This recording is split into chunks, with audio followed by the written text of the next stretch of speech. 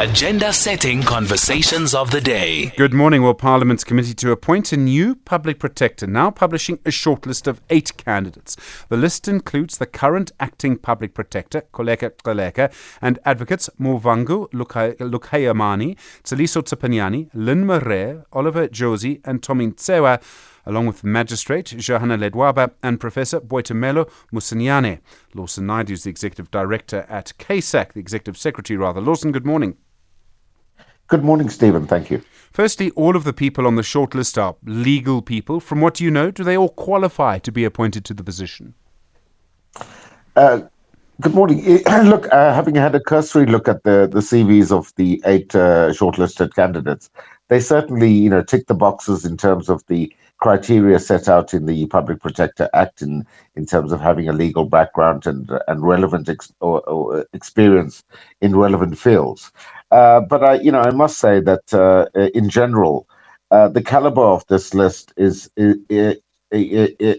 found wanting, and I think that's really due to the fact that this office has become so politicized in recent years, and not necessarily just under Busisiwe Mkhwebane.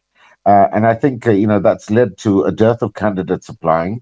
If I look back to the process 7 years ago, we had 2 judges that applied then, Sharice Viner and Siraj Desai. There are no judges that have applied this time around. We have a couple of magistrates.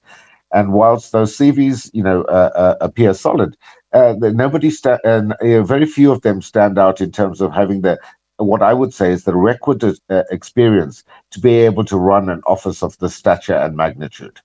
So part of it may be that people aren't applying. Part of it also may be a sense that, well, the politicians are going to decide anyway, and in the end, the ANC has the majority, so they're going to decide who they want. Would that be the sort of concern? I think that sums it up pretty aptly. Obviously, the ANC would require support from other parties because it does require a 2/3 majority for the National Assembly to recommend a candidate to the president. Having said that, I think there are 3 candidates who, for me, stand out, and I don't know if this was intentional or not, Stephen, but those were the first 3 names that you read out: the current acting public protector, advocate Kholeka Gcaleka, Muvhango Lukhayamani, and advocate Tseliso Tsipanyani. I must just declare that I do know advocate Tsipanyani. He is a member of the CASAC board, but those are the 3 candidates that for me would stand out and would appear to be the front runners at this stage anyway. I have a horrible feeling there may be a big political fight brewing over this. If the ANC wants, for example, Gcaleka, the EFF is going to oppose that. There could be court action. What happens if no one's appointed by the due date?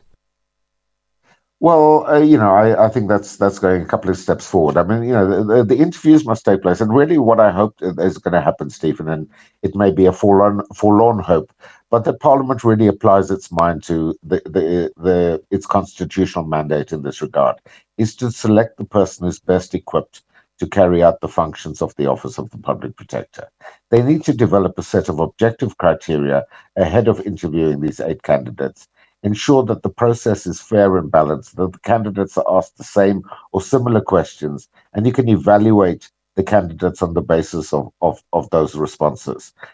Going into the process with preconceived notions, with political parties say, we're not going to support so-and-so, and we're only going to support this person, undermines the integrity of the process. And Parliament is doing itself no favours, or certainly political parties are doing no favours in adopting such an approach. Lawson Naidoo, thank you, Executive Secretary of CASAC.